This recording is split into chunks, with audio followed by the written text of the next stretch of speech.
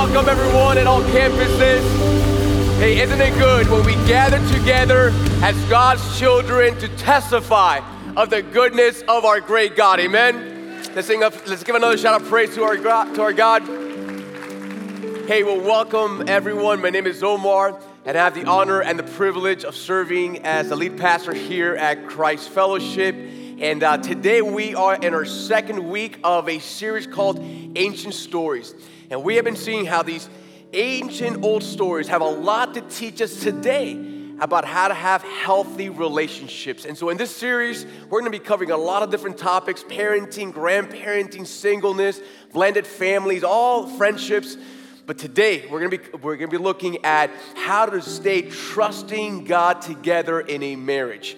And we're gonna be looking at the story of Abraham and Sarah. And so I am ready to dive into God's Word.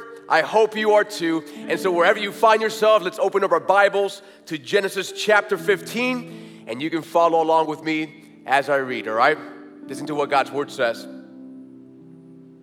And after these things, the word of the Lord came to Abram in a vision. And God said, "Fear not, Abram, for I am your shield. Your reward shall be very great."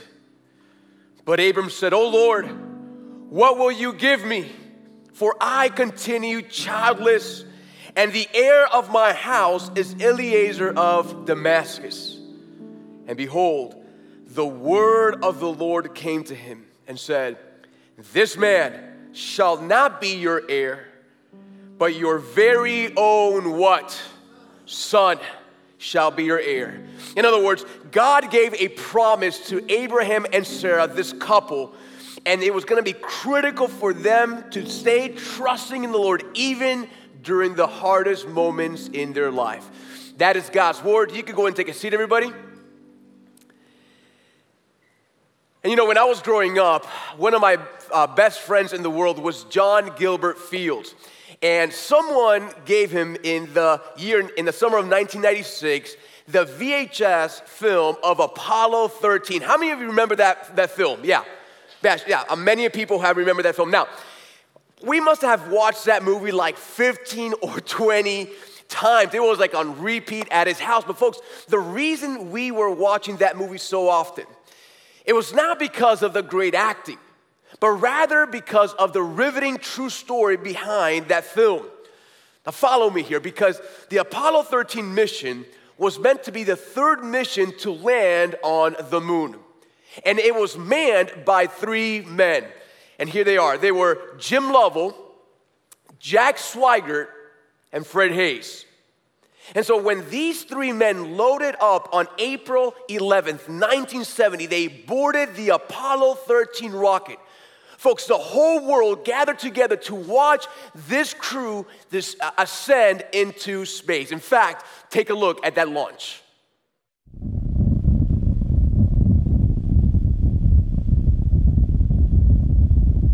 The Saturn V building up to 7.6 million pounds of thrust, and it has cleared the tower. This is Mission Control Houston. We appear to have a good first stage at this point. Okay, Pata. We're go, flight. Looks good here. Guys, sounds good, flight. Okay, Econ, GNC. Looks good, flight. Looks good, flight. Okay, Sergeant. Looks fine. And as you heard, as that rocket took off, listen, everything was good to go, right? That journey started off smoothly, and when they embarked on this journey, right, they had all sorts of hopes and dreams and aspirations as to what the future held. And family, even though the journey started off smoothly, many of us know the story. At one point, something unexpected happened when an explosion took place inside of that rocket as it was heading towards the moon in a routine stirring of the oxygen tank. In fact, take a look at that moment. Got one more item for you when you get a chance. We'd like it to stir up your cryo tanks. In addition, I have Shaft and Trunnion. Okay. For a look at the Comet Bennett if you need it. Stand by.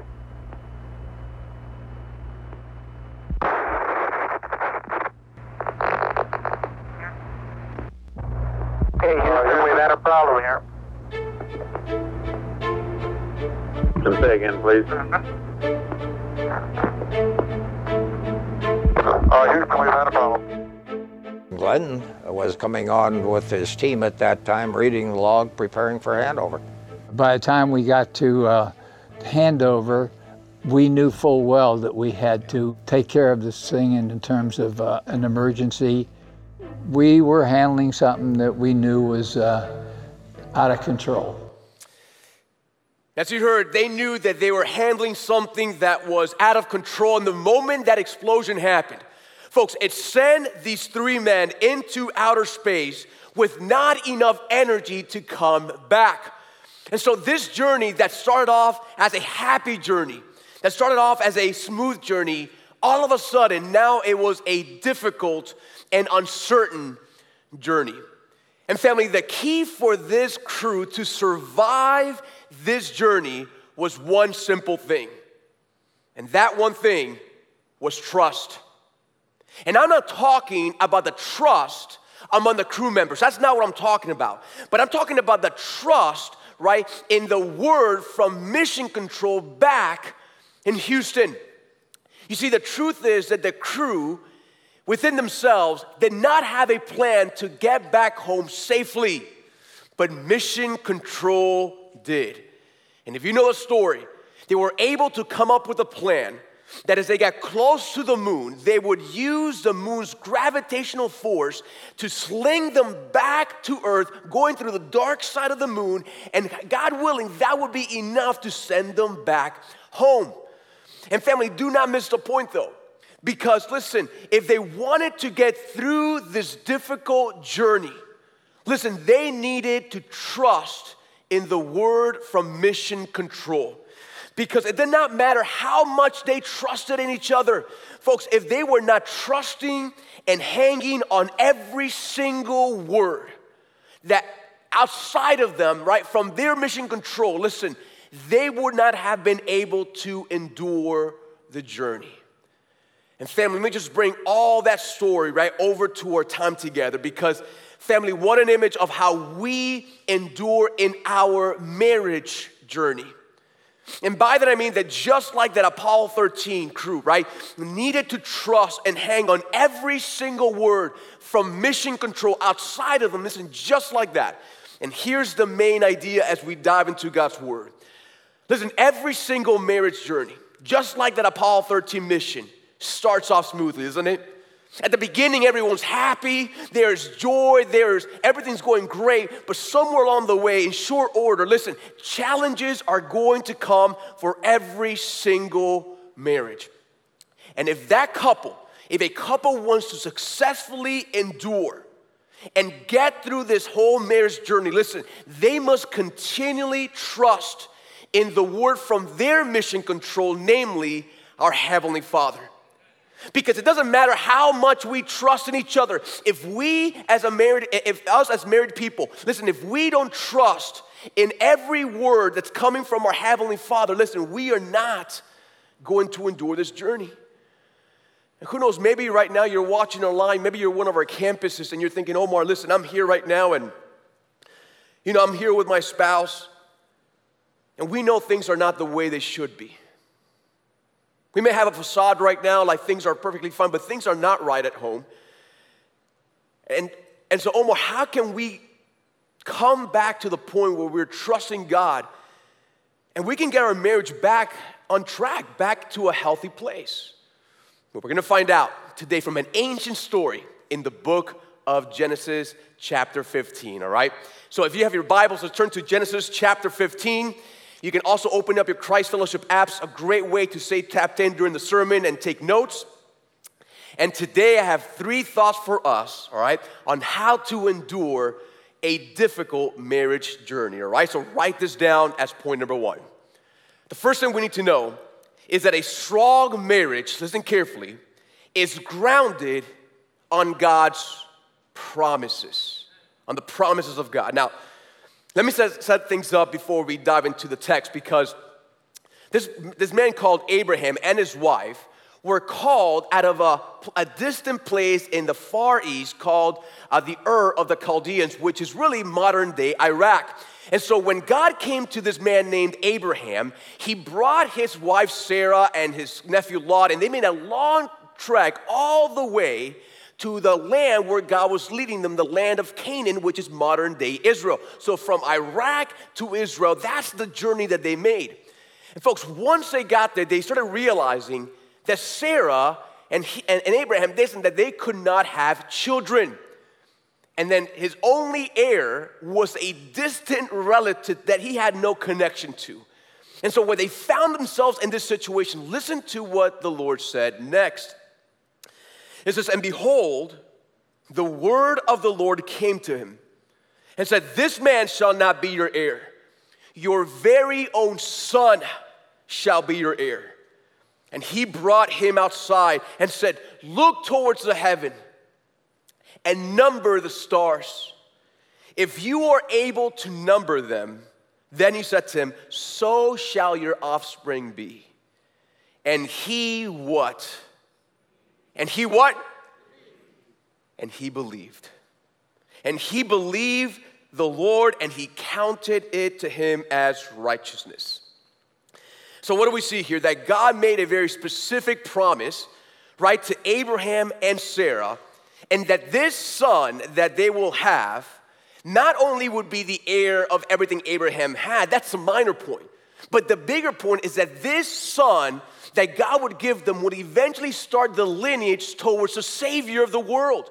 You see, his son, this son that was coming, he would be the forefather of the Savior of the world that would come to die for our sins, to make a way for us to have eternal life, namely Jesus Christ, so that those of us who put our faith in the Lord, listen, could have forgiveness of sins and eternal life. And so listen, this was an important son in the context of Scripture. And so Abraham and Sarah, once they heard this promise of God, if you think about it, they began to live their life and build their life around this promise from the Lord. And who knows, maybe you're here, you're thinking, Omar, listen, I wish that God would make specific promises to me like that. You know, life would be so much easier if me and my spouse, if we had specific promises that we could build our life upon. But can I remind you, God has made specific promises to you. In fact, listen to what God's word says in 1 and 2 Peter chapter 1. It says this, His divine power has granted to us all things that pertain to life and godliness. In other words, even in your marriage, God has already provided for you everything you need to have a God-honoring, Christ-centered marriage. And here's how. By which He has granted to us His precious and very great what? What? Promises. See, church family, listen, God has given us not just one or two specific promises, but a book full of promises in His Word for you to build your life upon. Yeah, we can clap for that because, listen, what an encouraging thing that is to know that as we go through life, listen, there's promises in God's Word that He's given to you to build your life and your marriage on. And folks, here's why God's promises are so important in your marriage. Because what brings strength and stability to your marriage is not how good the romance is. It's not how good and stable your finances are. It's not how successful your children are. But you see, when God brings two people together, what determines the strength and the stability of that marriage is how grounded they are to the promises of God. And family, just think about it, just building a home. Because what makes a strong home, a stable home, are not the walls that are composed of sheetrock, are not what color paint you painted the wall that you debated a week of what color to select. It's not how this couch that you splurge upon. Listen, what holds up a good, solid home is a good, solid foundation. And folks, you know how it is, right? When we come together to build a home, there is concrete that is mixed, that is come, builders come, and the moment that they're ready to start this home, like they pour this concrete right into the base, the foundation of that home. And as the builders, before the builders do anything, right, they are covering that whole foundation with what? With concrete. Because they know that for this home to last, it must be built on in a solid foundation. Folks, same thing with our marriages. Listen, if you want your marriage to last, listen, it cannot be built on things that change. Romances change, connections change, all these things change. But if you want to build on something that never changes, it needs to be the promises of our dear Lord. Amen? And so I want you to stop for a moment and just ask yourself as we continue, when you first got married to your spouse, think of back in that day, at that moment.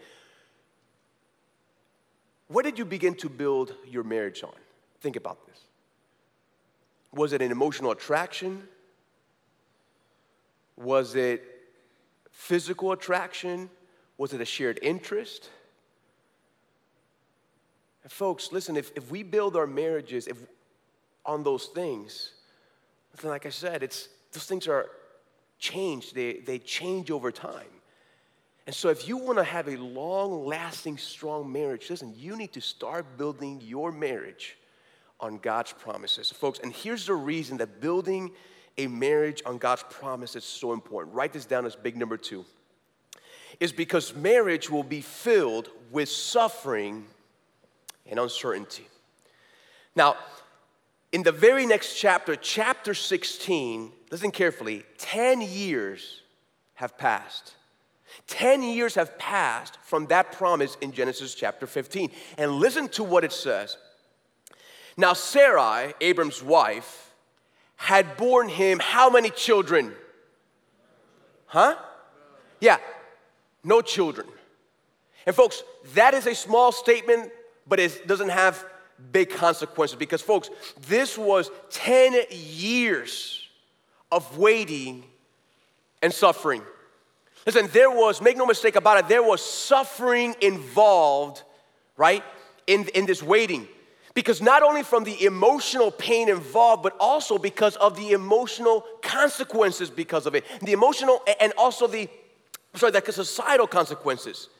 You see, in the ancient Near East, it was seen that every single time there was conception, it was a miracle of God.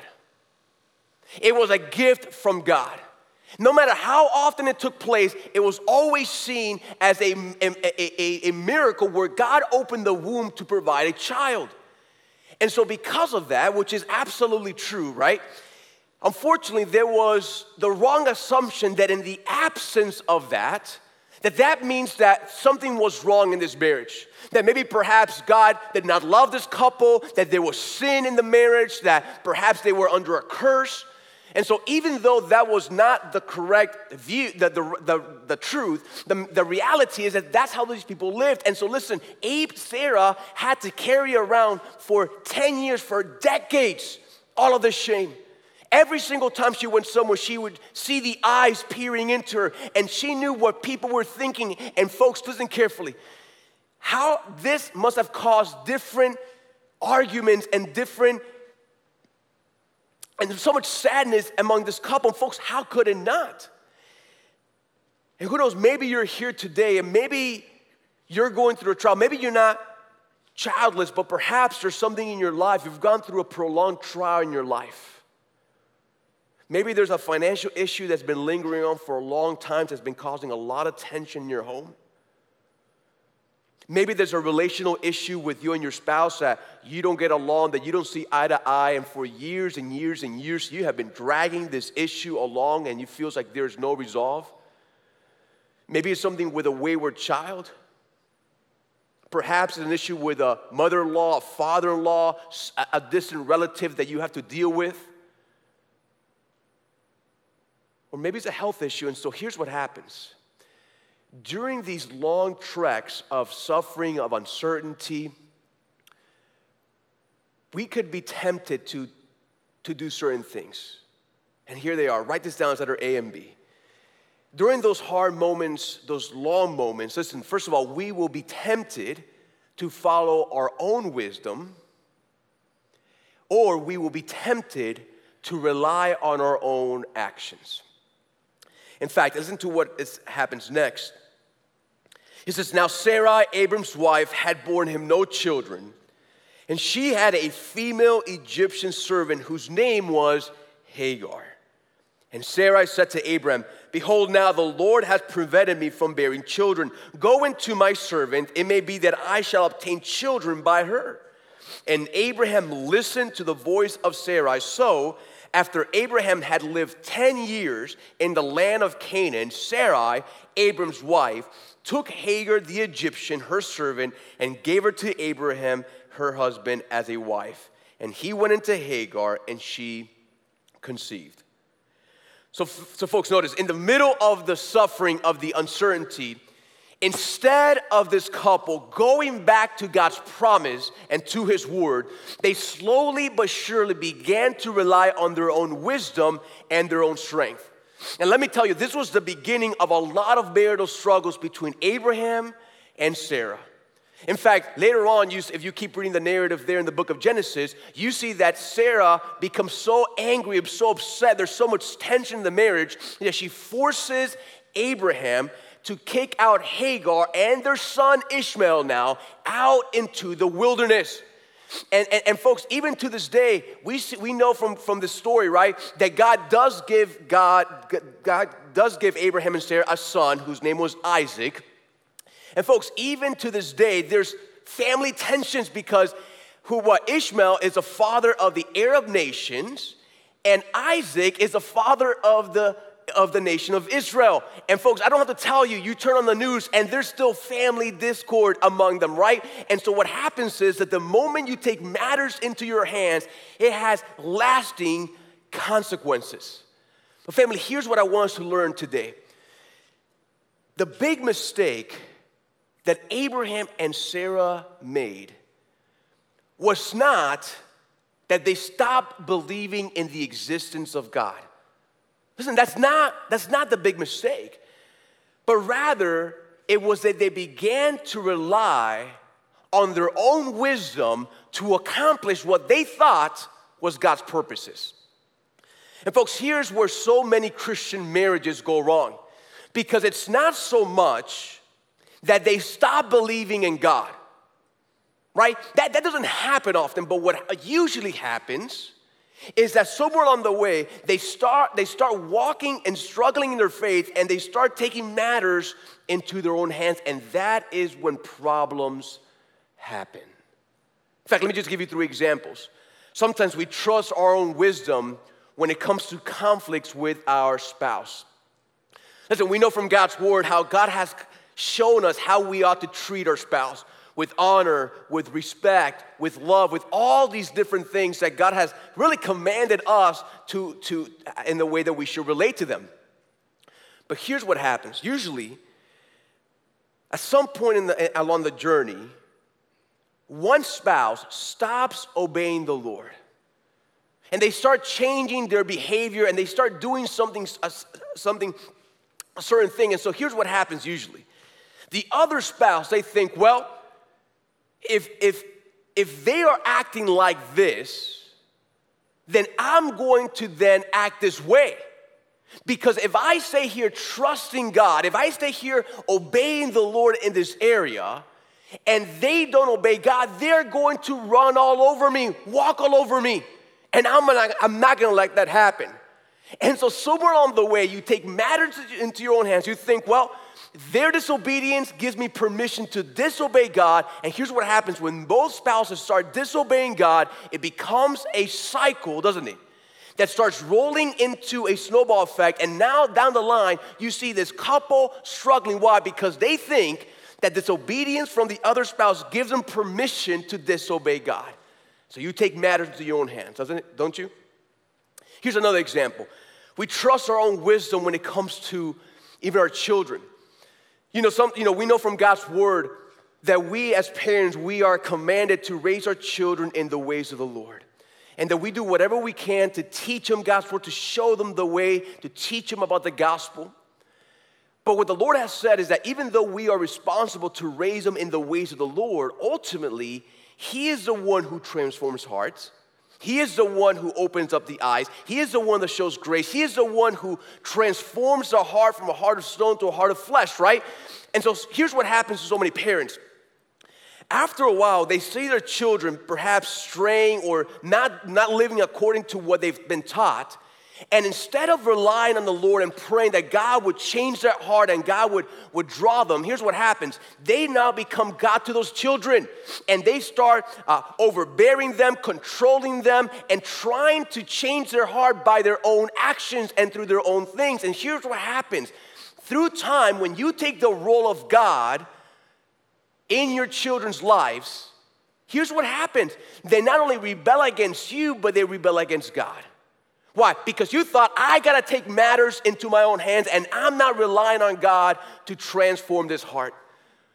Or perhaps even, listen, we trust our own wisdom when it comes to our finances. Listen, we know, we've taught this before, that God is a provider of everything we have. Everything we have. Listen, God has opened up His gracious hands to provide for us. And the one thing, yeah, we can clap for that. And the one thing that God has asked us, right, as people, is that we would honor Him with what He's given to us, right? That we would give back to Him through our tithe and our offerings, right? He provides for us and we give back to Him. But here's what happens sometimes. Sometimes we do go through certain financial instability, uncertainty. And it's in those moments where you think, well, I know God's my provider, but I got to take matters into my own hands.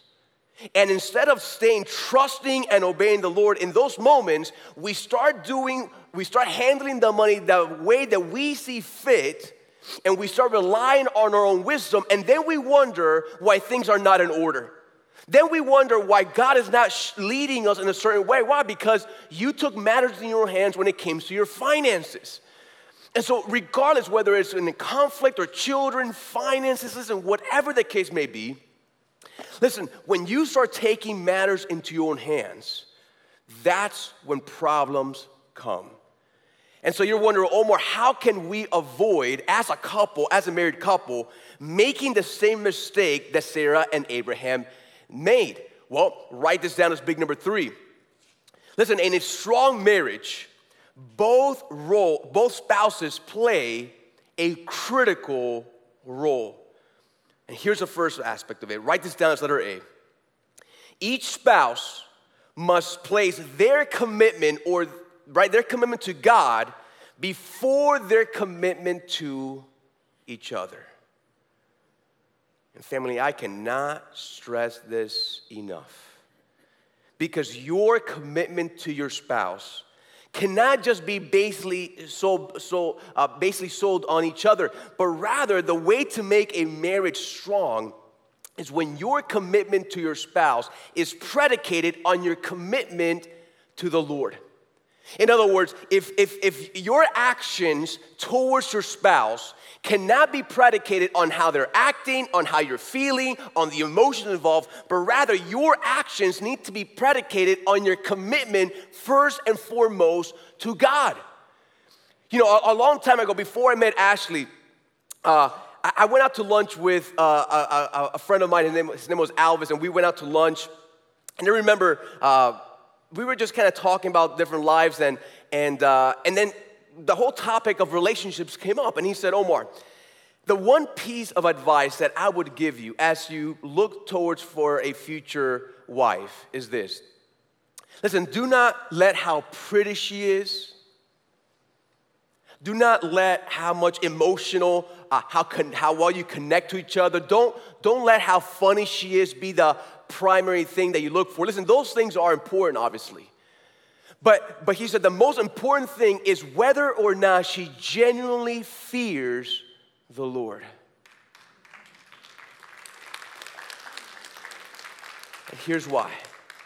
It's because when someone truly fears the Lord and they want to honor the Lord and they want to obey Christ, regardless of what happens, listen, that is going to lead to a stable marriage. Because it doesn't matter what each of you do. Listen, if you have a healthy fear of God, if you're trusting the Lord, listen, regardless of what it comes down the pike, you know that your marriage will be able to endure. Why? Because both spouses are not only fearing God, but they're obeying the Lord. Can I get an amen to that?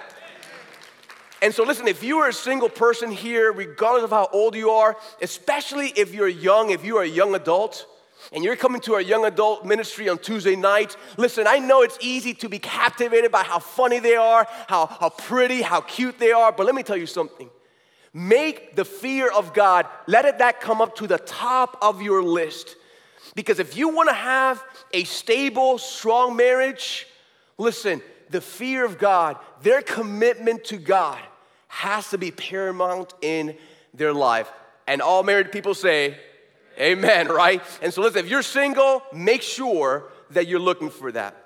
So listen, your commitment doesn't need to also be to the Lord before your spouse, but also write this down as letter B. Each spouse must encourage the other when their faith is faltering. Now let's go back to the story because there's a small little detail here that's going to teach us a lot. Listen to what it says. It says, and Sarah said to Abram, behold now, the Lord has prevented me from bearing children. So go into my servant. It may be that I shall obtain children by her. And here it is. And Abraham, what? What did he do? He listened to the voice of Sarai. See, the critical mistake here was not that Sarah faltered in her faith. Listen, we all go through seasons where we get down, when we discourage, when we falter in our faith. But folks, the critical mistake here was when Abraham listened to her and joined her in her unbelief. See, you would expect here Abraham to say, Sarah, sweetheart, I know things are tough. I know we've been waiting for a long time. I know it seems like this issue is not going to be addressed. But listen, we need to be trusting God here. We need to stay trusting in the Word of God. But what do we see? We don't see that, do we? What we see is that Abraham joined her in her unbelief and eventually disobeyed God. And folks, here's what I want you to be aware of. When you see your spouse's faith falter in every way, be careful. Because that is an important moment. Because this is where big mistakes are made. Because you, at that moment, you are either going to what? Either to follow their unbelief, join them in their lack of trust, or you're going to encourage them to stay grounded in God's word, in God's promises. You know, even as a pastor, listen, just being transparent, listen, I'm a person just like you are. And there's moments that I go through moments of discouragement. I get down about things. Listen, this pandemic has been hard on every single person. Pastors are no exception. And you know, when I'm blessed that when I get in these moments where I'm discouraged, when I'm down, when I'm just, bummed out about something, Ashley always comes alongside of me. And instead of joining me, here's what she does. She reminds me of the promises of God. She reminds me of the sovereignty over my life and over this church. And so thank the Lord that my wife, in those moments where I'm discouraged, comes alongside of me and strengthens me. And family, that's what you need to do. When you see your spouse suffering, faltering, listen, that's when you come in and you say, hey, we're going to stay trusting in God. I don't care what's taking place. We're going to stay trusting in God because He is faithful. Can I get an amen to that? And then here's the third step. Write this down as letter C. Listen, we need to pray for each other's faith. In fact, Jesus was the one who taught us how to pray, didn't He? Listen to what He says, to what happens in Luke chapter 22 when He saw Peter's faith faltering. He says this, Simon, Simon, behold, Satan demanded to have you that he might sift you like wheat. But I have, what, church family? But I have prayed for you that your faith may not fail. You see, far too often, we look at all these verses in Scripture about that we ought to pray for one another. And you know what's sad? In so many marriages, the people that we pray least for, you know who it is? It's our spouse. We pray for everyone else in the world, but oftentimes we fail to pray for our spouse. I don't know why. Is it because of the proximity? We're comfortable with them. They're so close to us. But listen, if there is someone that should dominate your prayer life, it should be the bride, the husband that the good Lord gave you. Amen? And family, every morning, for example, when we wake up, before Camila wakes up, Ashley and I go to the kitchen, we get our coffee ready, things ready to go. And we always go and spend time with the Lord. I usually go to the couch, and she usually stays in the kitchen counter, and that's where she spends time with God. And Lord, and family, every single morning when I pray to the Lord, listen, I don't only pray before I open God's Word that God would give me the insight, that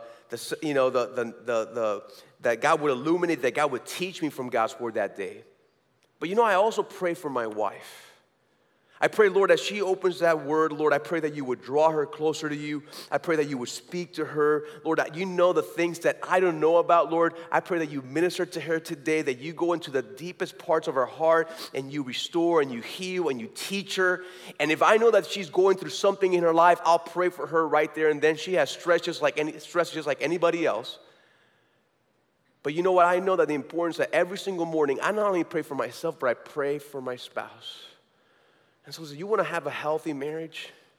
Man, you got to pray for your spouse. Don't be like these people who pray for everyone else, and the last person they pray for is the bride, the husband that our good Lord has given. So let's be praying for our spouses, amen? So let me end with this. Going back to the Apollo 13 mission, the moment came where they were entering back into Earth, and the whole world was watching to see if they would follow the instructions, the guidance, the word from Mission Control. And the last critical aspect of this mission was how they would enter the Earth atmosphere. See, if they would come into shallow, here's what would happen. If they would come into shallow, they would just simply ricochet off the atmosphere and they will be lost forever. If they came into steep, they would just simply burn through the atmosphere and their lives would be over. But they had to come in at the perfect angle to be able to re-enter. And so, folks, the whole world gathered together. They were glued on those TV screens, and they were seeing if that crew was able to follow the last instructions of Mission Control. Take a look.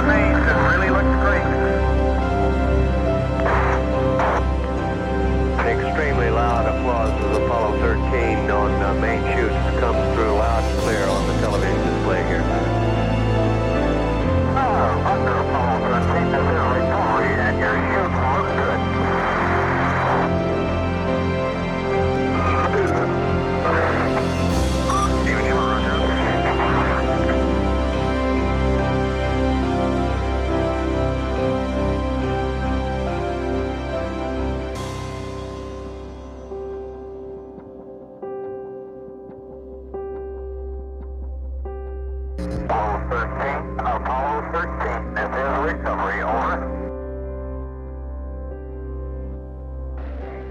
I recall, Captain, that when I spoke to you on the phone, you said that you regretted that you were unable to complete your mission. I hereby declare that this was a successful mission.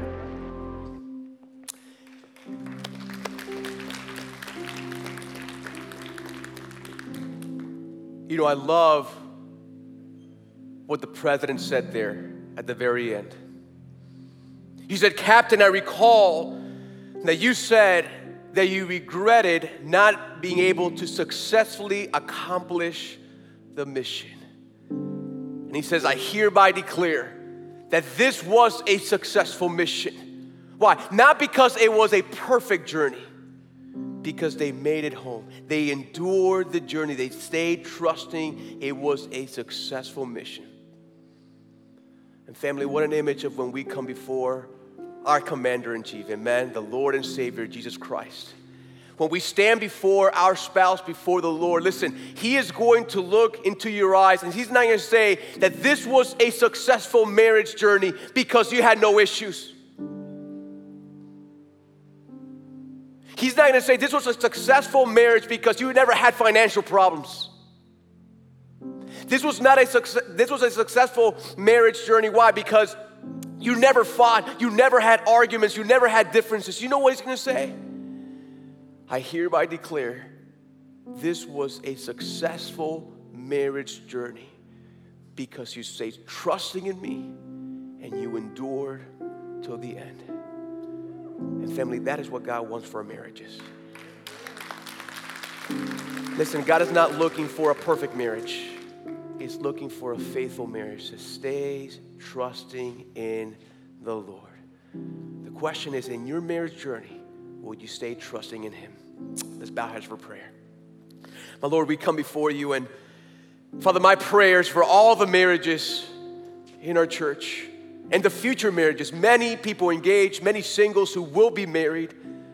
Father, I pray that you would bless us, that you would create in us a heart, a desire, a commitment to your word, to your promises, so that we can endure even the most difficult moments in our marriage journey. And then when we stand before God, before you, O Lord, that we would know we had a successful marriage journey. And Father, for those of us here who perhaps are not believers in you yet, have not started this journey with you, Father, I pray for our couples here today who have yet to start a relationship with you. Father, I pray that this will be a series, this will be a moment where they no longer rely on their own wisdom, but they say, Lord, we need to start our journey with you first. And they put their trust in you, and they get to experience all that you have for them. So, Father, my prayers for them, that as they go through this series, Lord, that not only will you draw them together, but Father, draw them closer to you. Father, bless these marriages, because we know that you have a plan for them.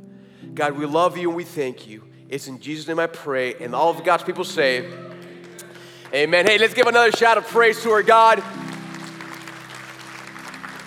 Well, I'm going to call all the campus pastors to come to the front. Listen, be back next week as we continue this series called Ancient Stories. And we're going to be looking at the story of David and Michal, that young couple that also had their issues. All right, be back next week. It's going to be a great, great study for us. Love you all.